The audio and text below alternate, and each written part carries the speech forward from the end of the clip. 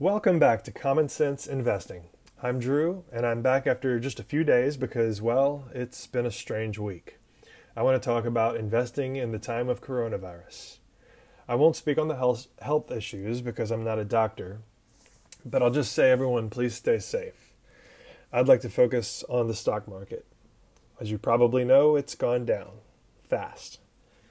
In fact, indexes are down more than 20%, which officially marks a bear market. If you've been waiting for a buying opportunity, it's here. In my first few episodes, I talked about how to invest and why.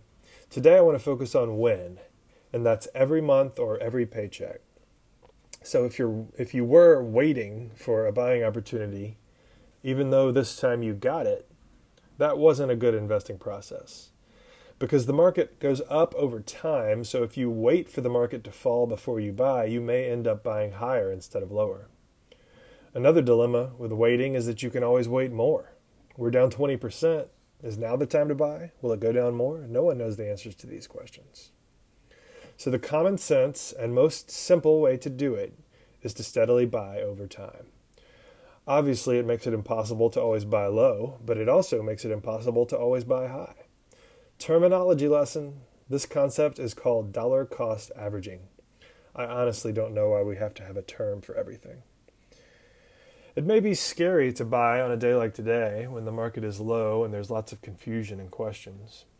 Maybe we even want to sell because we're scared it could go lower. But we have to fight this fear and stick with the plan. I'll give two reasons. One, we never know as much as we think we do. There are people who try to time the market for a living, and even they get it wrong a lot. Otherwise, they would all be billionaires.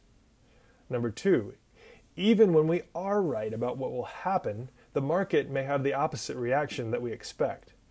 Let's say I take the loss and sell everything now because I think this social distancing will cause a recession. Well, let's say that recession happens, but by the time it's announced as a fact, the market is already going up again, hopeful for a quick economic recovery. I would have missed my chance to buy back in because the market is now higher than when I sold. And remember, this is even if I was right about the recession.